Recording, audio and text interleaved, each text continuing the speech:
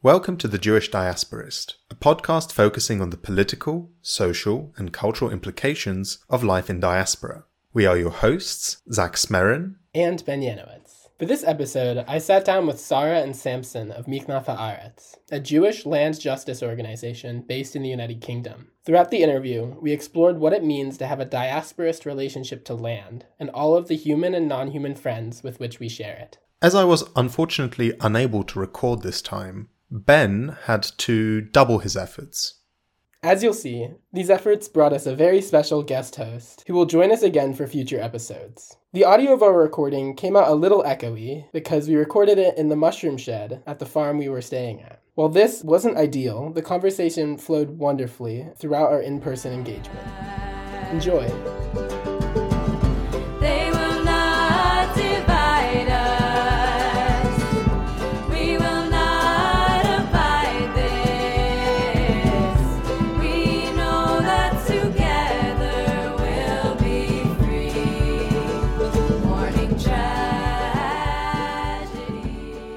It's wonderful to be here with you guys, Samson and Sarah. Currently recording this at the last full day of Radical Farm Camp, which has been a really incredible experience, building radical Jewish community and working the land and really thinking about what a Jewish relationship to land looks like beyond Zionism and finding connection to land where we are. And I think that's been a really wonderful experience for me. And I really want to thank you guys for hosting this because it's really been a true pleasure. We're so glad that you came and that we managed to get this podcast episode in at the same time. Mm-hmm. Absolutely. It's been a really great pleasure, and it's better to be doing this in person. Of course, we are also joined by another special guest host, my wonderful brother, Jordan Yanowitz, who is currently working at URJ Camp Newman as the Teva director, as the nature director, and is quite possibly the most qualified person for the job perhaps ever, as he just finished a bachelor's and master's in ecology and evolutionary biology. Might be wrong about the specifics, but that is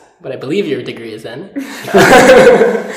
So Miknaf, which your organization that you guys created, I believe for the last few years you've been doing this, identifies as diasporist, which is really exciting for me. I think we have slightly different understandings of diasporism, but I do think these are more different facets of this idea rather than different understandings of the idea as a whole.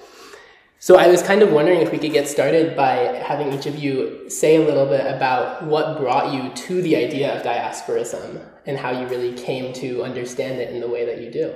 I suppose the etymology of the word comes from the same word as disperse, as in seed dispersal. So how a seed will disperse far and wide in a response to a change in environment. And so it kind of speaks to the ways in which people have spread due to a change in their environment, chosen or not chosen, away from their original ecology and ancestral homeland. That is the first thing I think about when I think about diaspora. But diasporism I came to probably through Melanie K. Kancheritz's work around Doigkeit and Heerness and what it might mean to actively live in the joy of what it is to be outside of that ancestral homeland and to be wherever we are.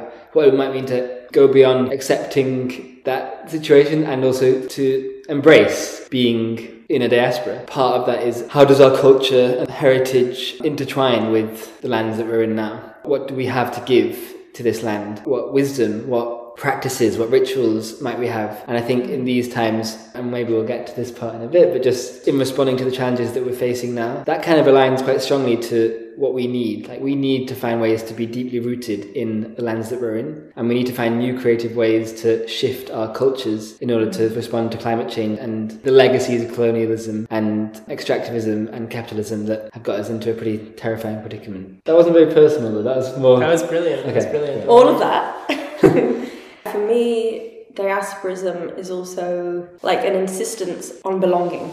Like, I belong here where I am. And I say that from, growing up with a perspective that I didn't quite belong here and that the idea of Zionism and the values of that meant that we had to fight for that because that was the only way we could get to belong. Like, that was the only true place and sense of belonging and safety as a Jewish person. You know, I really believed in that. That was what I grew up with, and that was what I knew and understood to be true. And, you know, in some ways is what I experienced living and growing up in the UK, not quite touching down on this land, but always having a sense of, well, there's somewhere else that actually I'm better suited to, or I'm going to be safer in. You know, we never know what's going to happen on this land. Like, we could be pushed out at any time. There was always this possibility that things could change. Diasporism is like a dropping in, and it's a very healing thing for me. As a Jewish person who's grown up with a lot of beauty and joy and wonderful Jewish tradition, entwined in that Jewish tradition is also tradition and culture of trauma that is handed down, and that sense of not quite fitting in or not quite belonging. And diasporism is like, you do belong.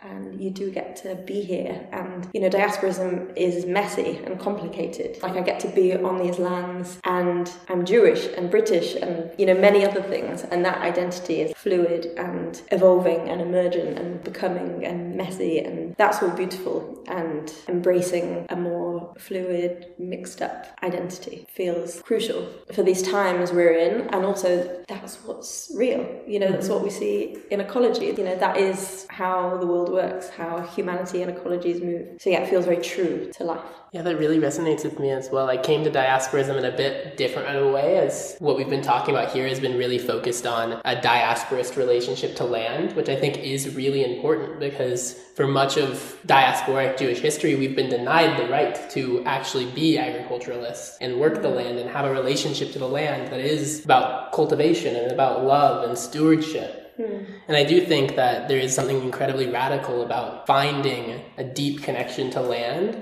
in a place that isn't the place that we're told is our ancestral homeland. And I think there's something that's really deeply powerful about the act of actually working the land, which is something that we've been doing this past 5 days, almost a week. And one thing that's really been in my head since we've been talking so much about Jewish farming practices is just the importance of that. So I was wondering, hey, Jordan, feel free to come in on this as well. Sure. Both Samson and Sarah's descriptions of diasporism really stood out to me. I'd never thought of the connection between diaspora and dispersal. I've been studying plants for the last 4 years, and dispersal is a key step for ensuring the resilience and the persistence of a population. But diaspora is not just a Jewish phenomenon. Like, people have been spreading across the globe for thousands and thousands of years. While Jewish ideas and Jewish people have been part of that, we've also adapted. You know, Jewish ideas have persisted in a sense, but also evolved and transformed to be more situated for the times and the different cultures that Jews find themselves in.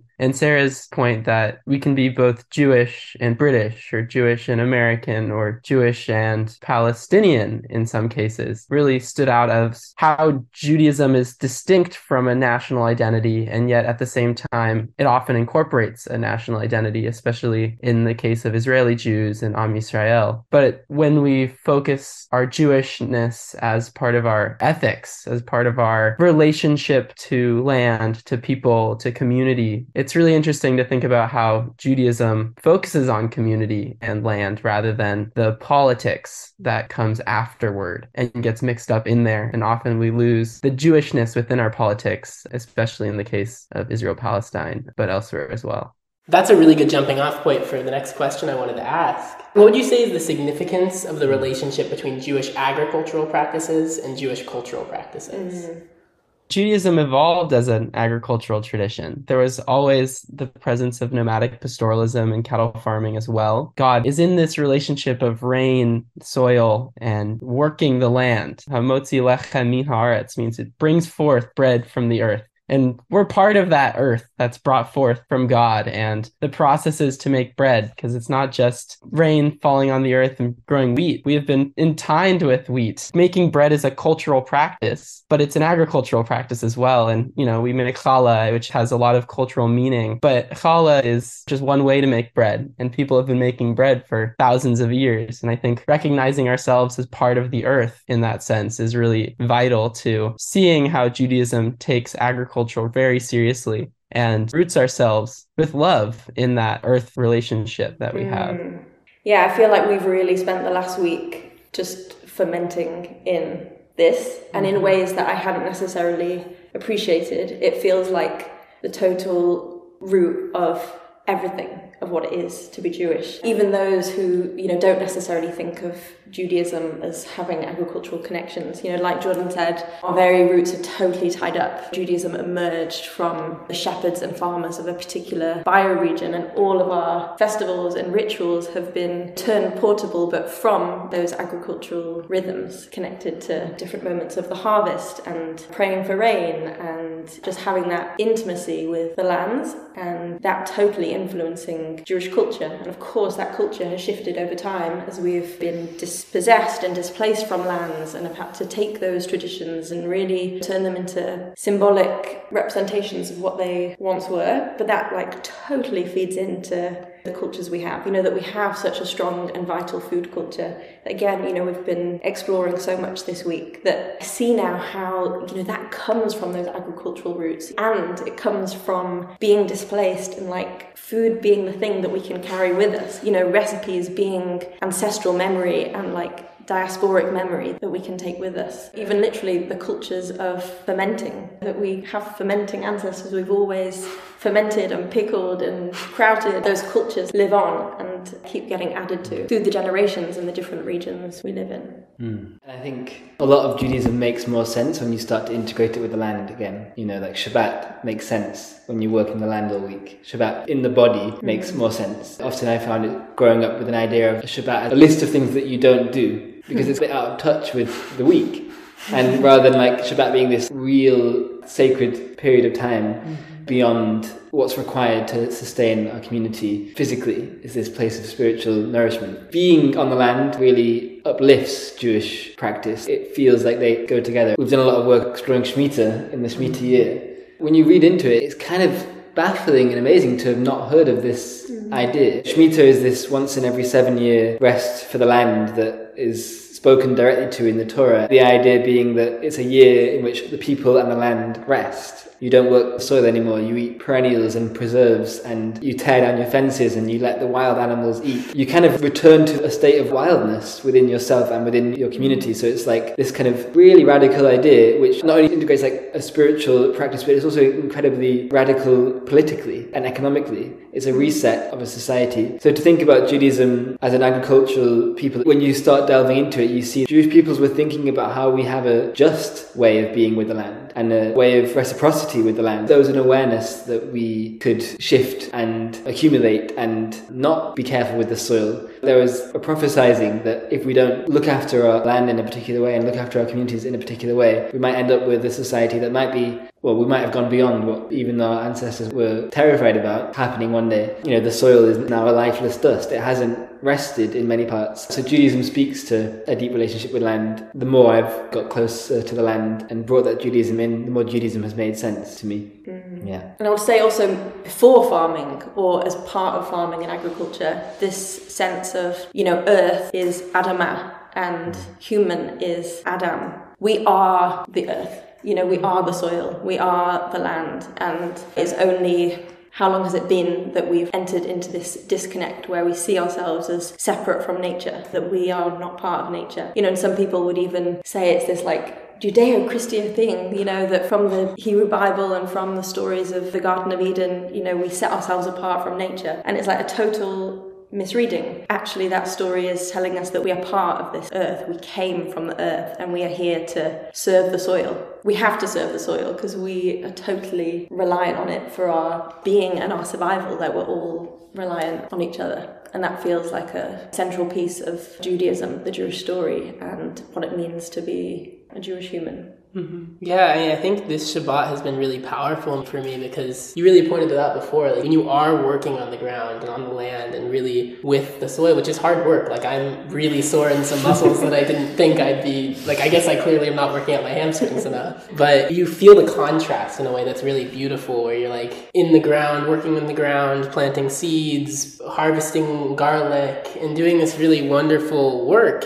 But then you're able to really appreciate the rest that you take afterwards. And what I've really gotten a lot out from this Shabbat is just how much we've centered the kavanah of rest rather than the keva of all the rituals, like you mentioned, Samson, where it's like modern Shabbat for Orthodox Jews in a way actually feels like more work than like the week. It's like praying for hours and hours and doing all these rituals. I don't see how that's restful at all. It feels to me like the way we did Shabbat this morning, where we were all lounging, we were literally all cozy in blankets, and it was so wonderful to really just center the intention of Shabbat as a day of rest rather than this kind of like ritualistic day of hard worship. And I do think that there's something really powerful about focusing on the kavanah of Judaism rather than this ritualistic focus on the keva, the intent, the structure. And I do think there's something so powerful about that you don't really feel if you really take it in the more orthodox sense of, oh, I gotta go to shul for 6 hours today. And it was just so powerful to just take the time and rest. And there was also something beautiful where it's raining today, which I was thinking about the beauty of the fact that it's raining in Shabbos. And there's something so beautiful about God stepping in and doing the work that people might otherwise have to do of watering the plants. And I think there's just something so nice about a nice rainy Shabbos.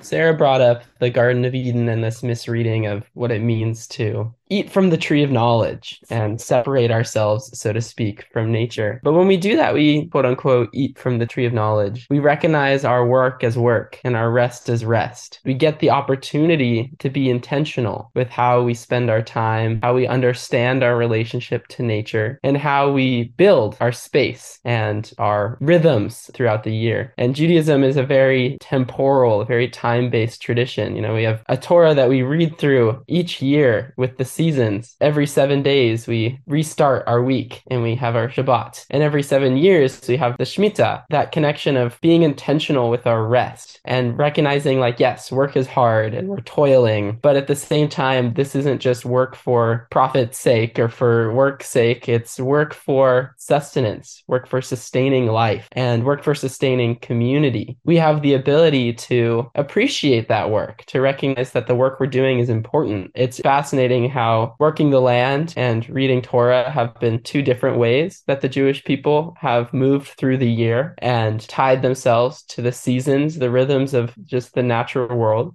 We also created this number 7. That's kind of arbitrary. We've latched onto it as a people and we've structured our weeks around it. And now that the 7-day week is the norm across the world. But the 7-year thing, that hasn't really caught on. And even the Shemitah, like back in biblical days, that wasn't always observed. And especially the Jubilee year, that after every, 49 years, you have everyone being released from their debts, land being made common again. And that's especially a very radical tradition that even, the ancient kings of Israel and Judea did not want to observe because that just upsets the whole social system. But Judaism really embraces that freedom, the freedom that our social relationships are human-made and can be altered by human means. Yet we're still so grounded in the way that we do that. I just want to step forward a little bit. The Torah is, at least from my perspective, it's, human written, it's human made, and we observe it, we derive meaning from it. And so much of what's in there is about how we ought to live. It's a very ethical, moral document. And I was curious for any of you, how does Judaism as an ethics, how does that focus your relationship within your community, within your relationship to land, and within like how you see the Jewish relationship to non-Jewish communities within diaspora playing out? And what role does the Torah and other Jewish ethics fit into that?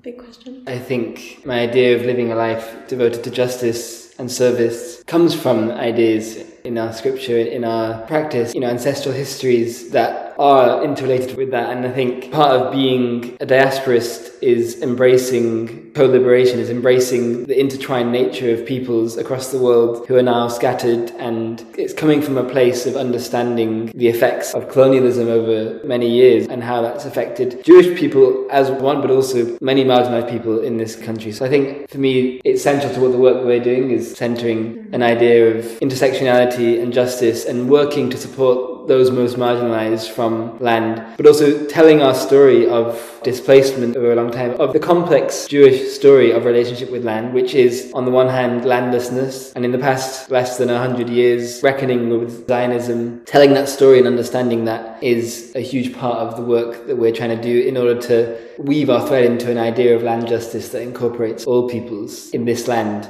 right now. And there are amazing organizations out there who are doing that work for specific communities, for Black people and people of colour. We're really wanting to uplift their work in what we do. I don't know if I got quite to what you're asking, but that's very well. Yeah, I'll add something just on the Torah front. There's an essay by Martin Buber about nationalism. He argues that essentially all nations, as they're modernly thought about, have like an origin moment by which the national history that is taught in schools like centers, and that kind of like shapes the character of the nation as it's thought about.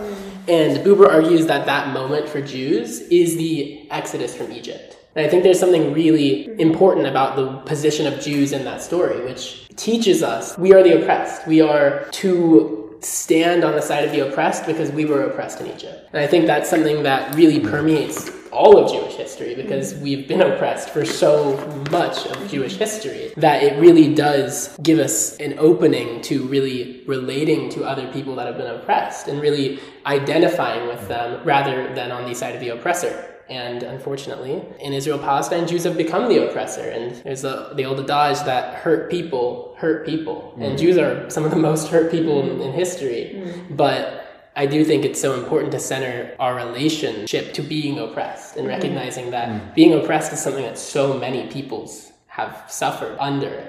And it's something that as Jews we should be relating to, we should be identifying with, and in solidarity with the oppressed of the world. And I think that comes from our Torah.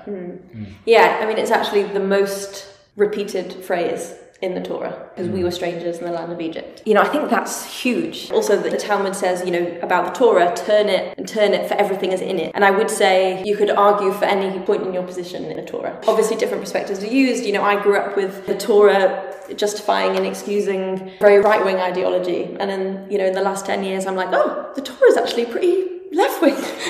The Torah is everything. Anything it could possibly want it to be. It holds it all. But I think it's 36 times that it says that quote. You know, and that was just the times of the Torah it was repeated. If we continue to repeat that phrase throughout our history as we've continued to be oppressed, then it's like, whoa, you know, the instruction has never been as strong that we are meant to not oppress people and work on the liberation for all people, because we know that story. We know what it feels like. We're not going to be the ones who are going to reproduce that or repeat it. There's so many important pieces really that come from agricultural laws and customs in Torah and in the Talmud that speak to this sense of justice, as you said, that really unites this sense of economic justice, racial justice, food justice, land justice, especially with Shemitah. You know, we have this sabbatical culture. It's not just, oh, the 7th year has arrived, it's now the Shemitah year. Like, this was something how we oriented our whole culture and society. You know, even if this was just a blueprint, or it was just like our deepest hope or fantasy for how we might structure our society, like, this was what we put at the heart of it. You know, that we would have this every 7-year release. You know, we'd have this jubilee every 50-year total release and return of ancestral lands. And I think that we have to pay attention to that code and ethics at the heart of the tradition. And I'm training to be a Hebrew priestess, a Kohenet, and, you know, from a feminist perspective, I'm also looking at all the white space of the Torah, all the stories and all the histories, her story, their stories that was erased, never written, never recorded, you know, intentionally burnt and buried. So there's so much that's not handed down that we also need to reckon with and excavate. And also Torah is now, you know, we're still receiving Torah, with Torah still being revealed. We are carrying Torah between us, and we have to allow for that now. You know, I think the great activism that's happening and all the movement building, that's the prophets of the 21st century. We really need to uplift that and also inspire it and encourage it and make spaces for it to flourish, because that's Judaism's wisdom still being revealed.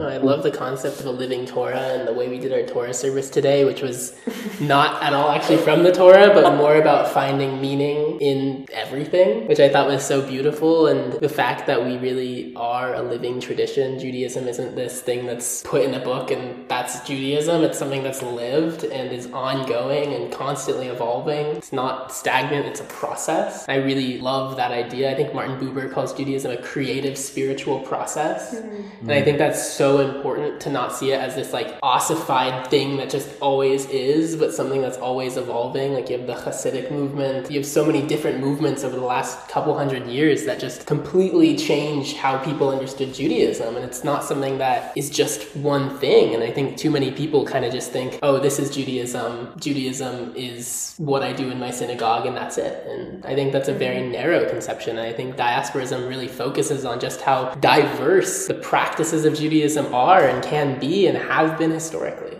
All of this really resonated with me. Torah as a history, or as like one interpretation of history, and us as a Jewish people, as a people that learn from the past and try to right the wrongs of the past, is really where I see so much of our ethics coming from. Ben mentioned how Buber describes the Jewish creation myth out of Exodus and standing at Sinai. But I want to kind of go against Buber here. I feel like Judaism really became Judaism, not when we came into Israel, but when we were kicked out of Israel and we're in Babylon. And the story of the Tower of Babel is actually in Genesis. It's not in Exodus. It comes before Exodus is written down. I'll just read a quick excerpt. This is from the New Standard Revised Edition. Now the whole earth had one language and the same words. And as they migrated from the east, they had come upon a plain in the land of Shinar and settled there. And they said to one another, "Come, let us make bricks and fire them thoroughly." And they had for them bricks and stone and bitumen and mortar. And they said, "Come, let us build ourselves a city with a tower with its tops in the heavens, and let us make a name for ourselves." The Lord came down to see the city and the tower which the mortals had built, and said, "Look, they are one people, and they all have one language. This is only the beginning of what they will do. Nothing that they propose to do now will be impossible for them. Come, let us go down and confuse their languages there, so that they will not understand one another's speech." So the Lord scattered them from there over the faces of the earth, and they left off building the city. Therefore it was called Babel, because the Lord confused, Balal, the language of all the earth. And for there the Lord scattered them abroad over the faces of the earth.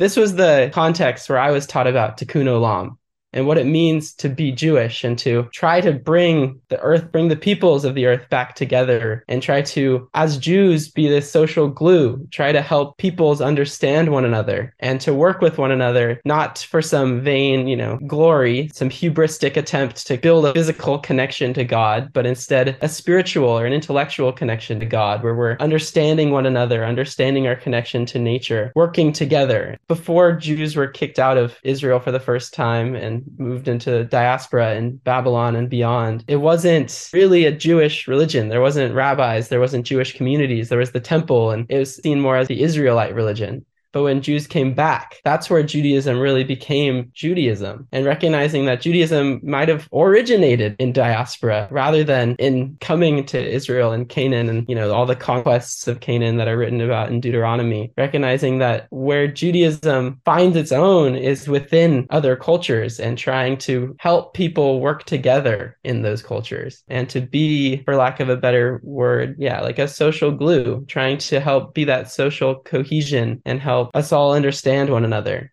It's a myth. We didn't all speak one language. We've been speaking different languages since the dawn of humanity. But at the same time, this yearn for a common language to understanding one another, I feel like, is at the heart of Judaism. It's very much where I see the goal. How do we build a whole world again? How can we bring Tikkun Olam into the heart of our Judaism? And a lot of more Keva-focused halachic Judaism kind of forgets that. We focus so much on Exodus that we don't realize that Judaism might as well be a diasporic religion. Yeah, absolutely. Thank you for that, Jordan. I really wanted to turn towards your organization a little bit, Miknaf Haaretz. I was wondering if you could say a little bit about the name itself, as well as what is really the intention of the organization that you guys have created. Miknaf Haaretz. We found this in Isaiah, and it means ends or edge of the earth, which we feel is very diasporic. In Hebrew, Miknaf, the word means end or edge, but it also means wing. And we just felt that this sentiment was just very fitting for these times that we're in. We really feel like we're in this moment of collapse. Extinction. We're literally in the sixth mass extinction. There's lots to despair about as we face these times, but in collapse there is also emergence, possibility, there's also something creeping through the cracks in the ruins. And we see that, in Jewish tradition, there has always been, as you just said, Jordan, things change, people move. And then we started we just had a chat and wanted to make a zine during lockdown back in 2020. And there's been different iterations of this work and these ideas, over the years before. But it felt very important to gather community even when we couldn't be together in person. We created a zine for Shavuot during the first lockdown on themes of Shavuot and land, food, farming, and also on diasporism, radical politics, and issues of food justice that really are at the heart of Shavuot. And that was the start of bringing together community, well, in the UK, but actually also all around the world. We had submissions really from everywhere around these specific issues. And since then, we've run different retreats and workshops and events and a couple more zines. And then it was a Shemitah year. So we started to really explore Shemitah in earnest, as it felt like it had a lot to say to these issues at the heart of what we're exploring. And our focus is really to build up radical, diasporist, nature-connected Jewish community in the UK. And we do that in a range of ways. During the Shemitah year, we also did a 6-week virtual Shemitah session series, and last year we held another virtual series which was all focused on diaspora, radical diasporism.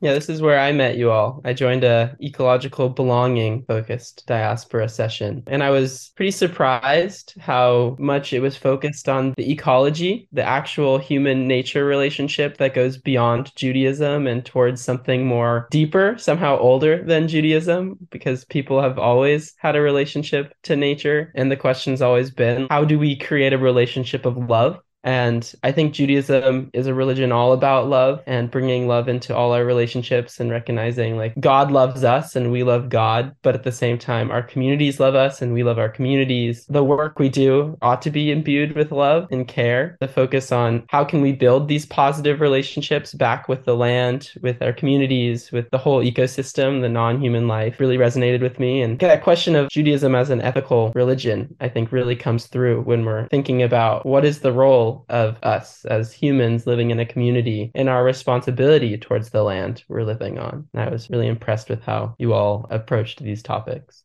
Thank you. I guess, also what we're seeing through doing our work is that by articulating our own diasporic experience, by publicly othering ourselves, by saying we are Jewish, we have this history, we have this culture, we have this complex relationship with land, there's a lot to reckon with. We kind of muddy the waters a bit. We complicate things in an enriching way that has then supported other peoples of different diasporic experiences to also share. And we've learned so much from them. And so part of the diaspora sessions was also about really exploring, like, what does it mean to be in relationship with land in this land, knowing that, that Jewish peoples are multiracial and complex, and also that diasporic peoples in this country have so many stories untold that also bring a real richness to our relationship with the land. And I think for me, our work is really about creating a way in which Jewish people who are disaffected with Zionism, who might have been raised with Zionism and have found through their own journey that doesn't speak to them and that they don't support what's happening in Palestine, and then also those who don't want to fully let go of their Judaism, because that can be the strong reaction to rejecting Zionism is to reject Judaism alongside it. And we feel this kind of diasporic land-based relationship really offers a way of being positively Jewish in the world, where you can really integrate our own cultural histories, but also a real idea of justice and also just a real sense of beauty. Like, our culture is beautiful and has something to offer.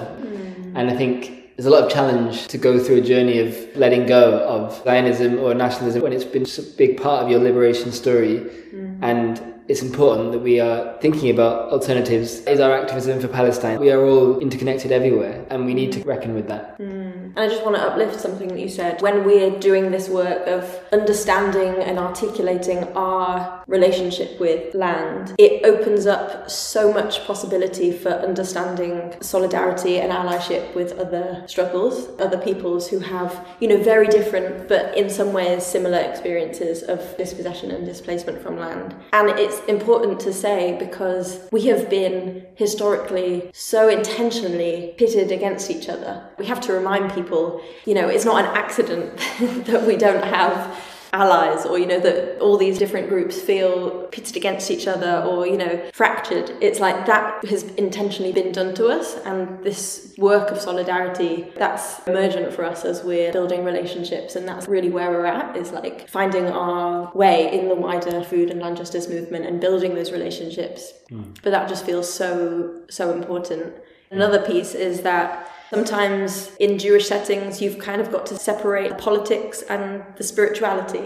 You can't be like radical and do Shabbat. You know, actually, we just think they go hand in hand. And like Miknaf is also about creating a space where we want people to be able to bring their whole selves and not have to like leave different parts at the door. We do want to like really do Shabbat. We really want to celebrate the festivals. Like, we want to talk about God. You don't need to believe in God. You might have like different, you know, there can be a sense of like being a bit allergic to spirituality or God language or like some really precious, wise parts of Judaism. And we really want to hold that. And we feel that that's like part of, you know, this moment in Jewish history, that at some point maybe we had to, you know, there was this great split between the religious and the secular, you know, and now there's a way we can do that where we're like totally, we wouldn't use the word egalitarian, we're queer and feminist, and that's just who we are, bringing that in as well as having a radical politics. And that can feel quite rare to have both, but our work is really trying to uplift that as well. One more thing that you made me think of is it's so healing to be on land in this country alongside other Jewish people,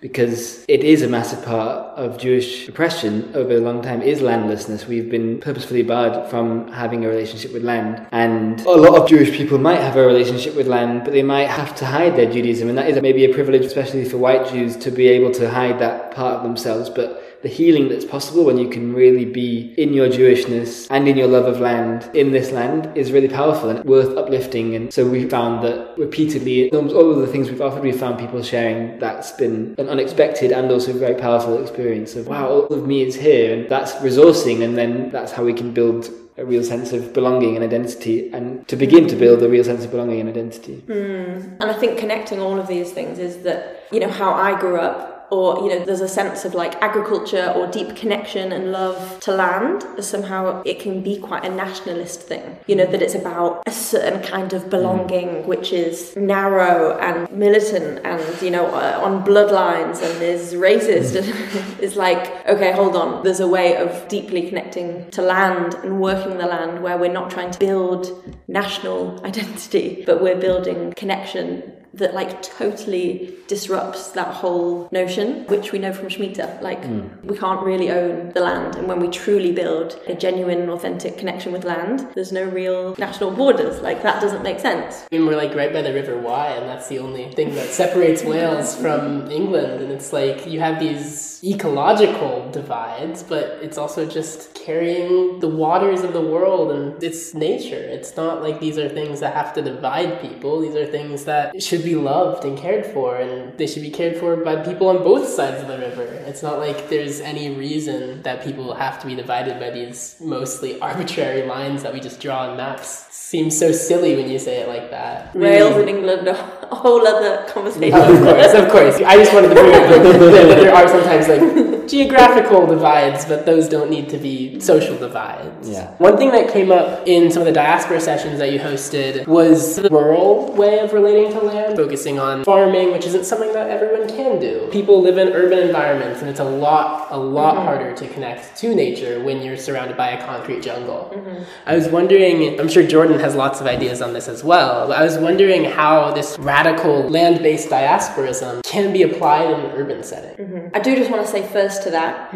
is that I think often we can jump to focus on the Jews who are living in the cities, because there's lots of Jewish people who live in the cities, and we can abandon or neglect thinking about Jews who might be living on land or Jews who might want to live on land. So I guess that's the reason why we have some focus on that, and we totally know that like there's lots of Jewish people who are not living rurally. There's so many beautiful ways of totally connecting to these ideas. You know, we're all on land. The city is full of wildness. I've only recently moved out of the city. You know, even not having a garden garden. I mean, I was lucky to live in Sheffield, a beautiful city in the north of England, which had lots of green space in the city. It had like the biggest allotments in Europe. Me and some friends had an allotment, so I was able to caretake that space, you know, and that's also a privilege. Em, who was here, was talking about community gardens, of which there's like a proliferation of community garden projects across the UK in cities that people can get involved in, and I think really build strong and deep connection to land through those spaces. And I would say, you know, also like local parks or a local tree. You know, there's just really small and subtle ways of building deep connection to land. These are friends. These are allies. Like, these are, you know, the dandelions and the cracks in the pavements, and like all this wildlife is springing up everywhere. It wants to survive. It wants to be a friend. It's here in the city. We can talk about rural isolation. It can feel socially isolating being in rural areas, particularly from Jewish communities. And of course, we're also wildness. Building strong social communities and activist communities in city spaces where, yeah, you can go to parks and hang out to have those connections and conversations. For me, that feels like an important thread for city-based folk. From my own context, I've been living in Los Angeles the last 5 years. It feels like it's been built up in such an anti-ecological way, in a way that destroys so much habitat. And yet it's still part of nature. There's still, as Sarah was saying, lots of plants growing in the cracks of the sidewalk, lots of coyotes even roaming the streets sometimes, deer in the mountains. There's so much life there. A lot of people even have been following the stories of the mountain lions that live in the mountains surrounding. As a city, LA is trying to really figure out how can we connect the habitat that's been fragmented within the urban landscape. From my own perspective, building a relationship to Los Angeles as a part of nature has been a struggle, but it's only been possible through some of those open spaces and finding a higher point where you can see the city as part of this interconnected landscape. Yes, there's lots of areas without many trees, with few parks, but even within those landscapes, life finds a way, as they say, and humans are part of that. The community that we build can also go beyond the human. We have pets, birds that fly across the city. There's more tree diversity in Los Angeles than there was before the city was built, because so much landscaping thought has been put into it, and it's a completely transformed ecosystem. But to say that it's not an ecosystem would be to miss the reality that life persists. And personally, like, building a relationship to this space and trying to find my own connection, the sense of belonging there has been rooted in the history, feeling those stories, seeing where things might have went wrong, where things could be corrected, and recognizing we have a living Torah, the nature, and it continues. Los Angeles and cities everywhere are changing to adjust and adapt to climate change, to the constantly evolving urban environment. Through those stories and through connecting to the plants, to the land, to the waters, I felt like I've been able to empathize with the landscape in a way, to have a little bit of hope for what could be in the future when so much has been devastated. But there's still so much left. Just to add that if you eat,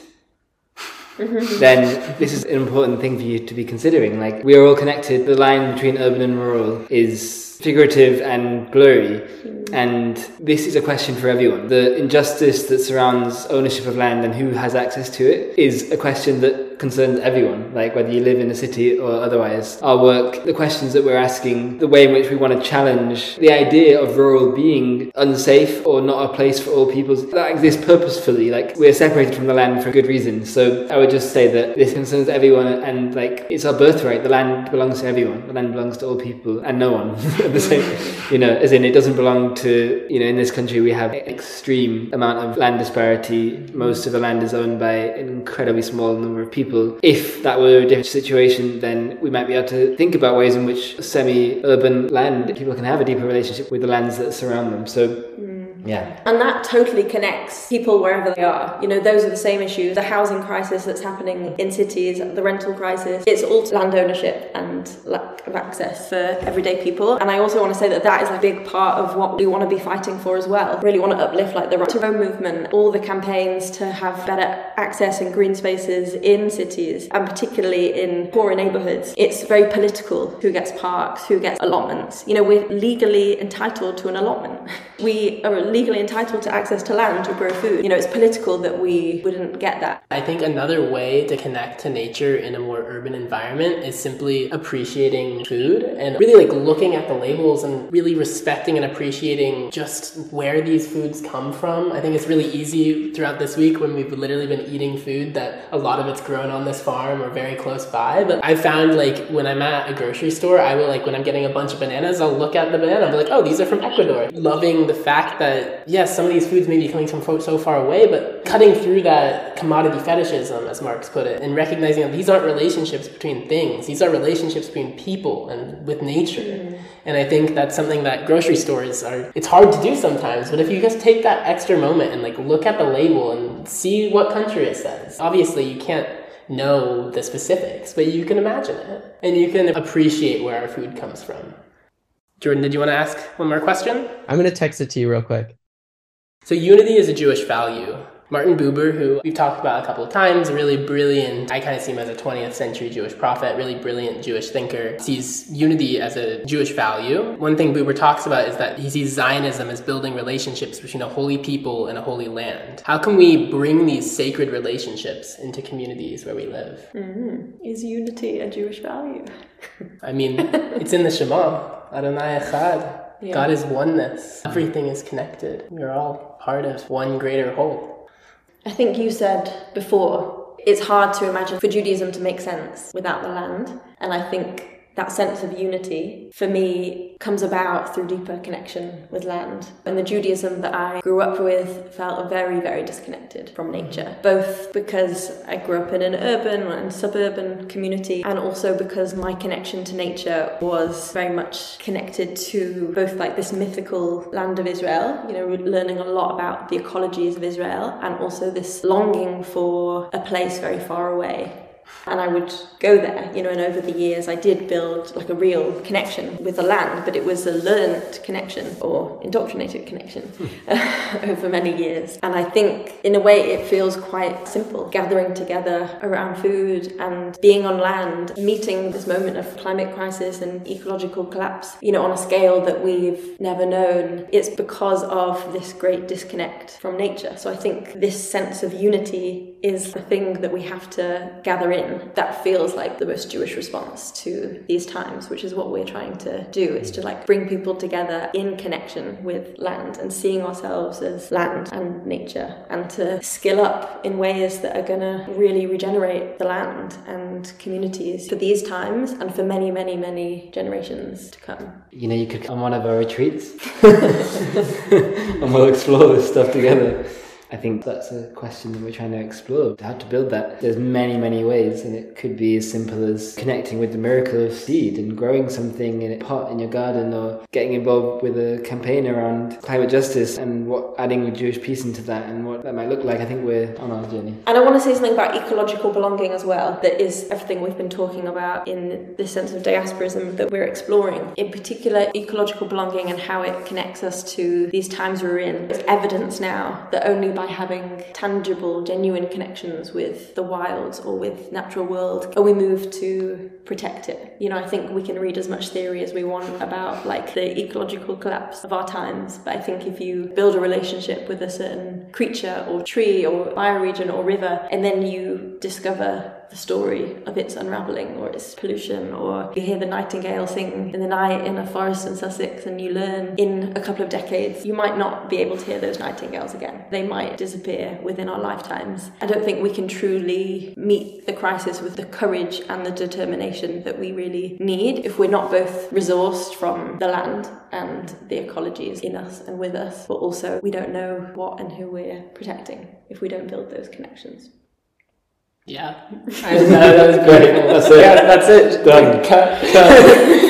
Really, thank you so much. That was a really well-articulated response to a really big question. And the thing is, these questions are so huge, and we don't intend to put the last answer in. These are questions that are always responding, and the reason we're putting out these podcasts is because we want more people to be thinking about these questions. They have incredibly huge implications for the moment we're in and the future that we're going into. And I really think that the work you guys are doing is so incredibly important, and like it feels niche. It is niche, but at the same time, I think it has an importance that is so disproportionate to the size of these communities. And it also has relevance far beyond the Jewish community. Diaspora is like one of the most common trends throughout Jewish history. People have been dispersed, as Jordan said at the beginning. People have been dispersed for thousands of years, whether it's the dispersal of humanity out of the African continent or the dispersal of Jews from Israel-Palestine over the last 2,500 years. This is a very common trend that so many communities have to wrestle with, this idea of maintaining cultural identity and the wisdom that our ancestors have and had and we carry within ourselves. It's something that I think everyone should be wrestling with, and unfortunately not enough people are, and it's so important. And it's really been so wonderful to be with you guys, be here in this community, even if it's just for a week. I think the impact of this sort of stuff goes far beyond the time and the amount of people that are present. And I hope that you guys continue doing this work and we find ways to deepen this work at an international level and build the connections that are needed to bring about the change that we really, really need in this horrible time.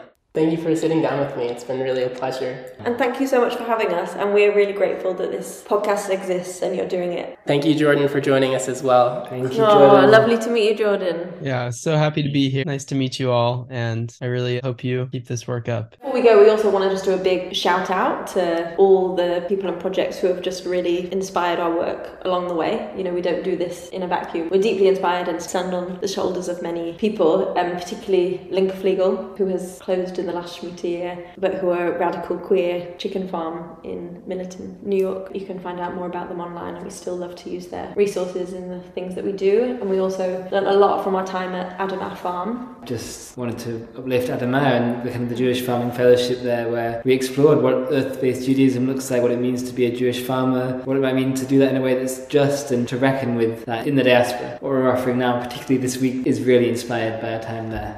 And also just to uplift Sadeh Farm, also who are doing amazing work in the UK to try and build a relationship with land again. And there's a lot of other things happening, but we're glad to be part of this conversation. It's a big movement ecosystem and we're all within it.